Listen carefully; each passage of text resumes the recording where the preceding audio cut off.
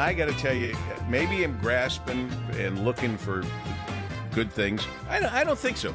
I'm telling you, I had an unnatural reaction to this news, and it was a very positive reaction. And that is, it's official. The North American International Auto Show in Detroit is returning downtown September 14th through the 25th. I love that news.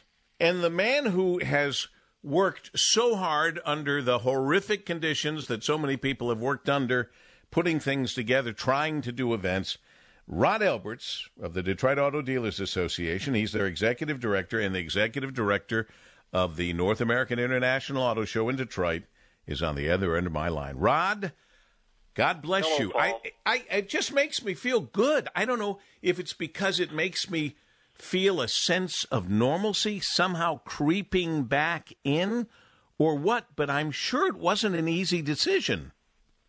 No, but it's been 3 years.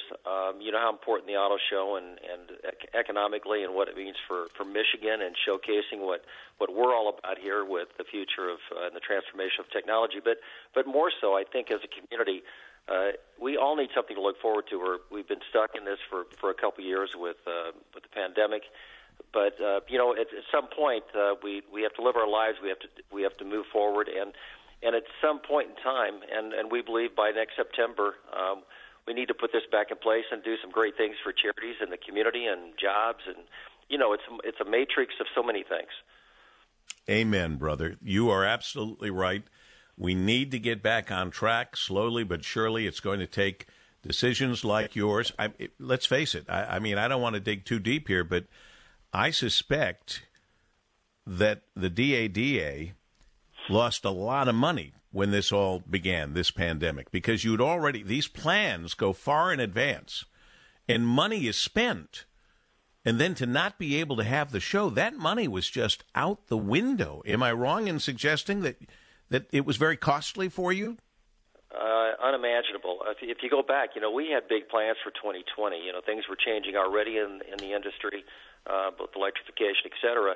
And we were going to move to the indoor-outdoor in June. You remember that? A lot of things planned and big news coming out. And then it hit in March prior to or around there.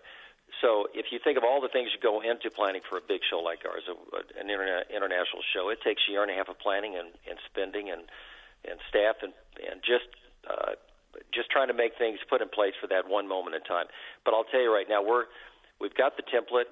We've been doing some things the last year, and we have this ready in hand to make something big for the community and for Detroit and the state of Michigan. So, yeah, but the money spent, it's just like everybody else. We've all been through so much, but these are the times you got to really step up and do everything you can and put your heart into it and soul and financially and make it what it should be and stay ahead of the pack. I mean, that's what we have to do. We can't just sit on the sidelines. We have to be working at it, and that's what the DADA and the leadership is doing right now. Well, good for you. Good for all of the great auto dealers that make up the DADA and making the commitment that is good for all of us. And, of course, last summer we had the downtown concert, the car crawl. You raised money for charities, even if you couldn't do the regular show. And you had Motorbella, Auto Mobility at M1 Concourse. Are you going to continue to do that? You know what you learn in these times, and I've said this before, and it wasn't my statement, but crisis brings opportunity, and you learn things along the way. Sometimes you get complacent in your game plans and what you do. We learned a lot in the last 2 years, and having these other events, we learned what we could do, the good and the bad. Of course, there's always the pitfalls of things you attempt, but we learned so much, and we can apply it with the show in next September. But when you think of Motorbella, we found out what we could do outside experientially and put people in cars. It worked great. The weather was a challenge. We thought we had that in January, right? But that summer event that you helped us out with too, we raised money for charity. It gave us an idea of what we could do downtown. I mean, we got such a great city for walkability with the parks. We're working with Eric Larson and the Mayor Duggan. We can do things with the convention center downtown at Huntington that most people can't do with a city with restaurants and places to go, and we can reignite that, and we can bring some things back in a hurry and accelerate it that could have taken a year or two, but we can do some things next September that's not just, it's going to be charity driven, it's going to be economically driven, it's going to be good for the restaurants, but why not capitalize on our assets, which is Detroit and what we have to offer. So we're just jumping on that, and what we've learned has been huge. But we're excited because you're there with us. You've helped us with Charity Preview and raise money, and we can do that again. But we want to expand that. We want to embrace diversity and other things we can do downtown that will be the new projects that can make a difference in the community and people's lives. It'll all be happening at what is now called Huntington Place, and it'll be September 14th through the 25th. Put it on your calendar, September 14th through September 25th. Huntington Place, downtown Detroit, the North American International Auto Show in Detroit.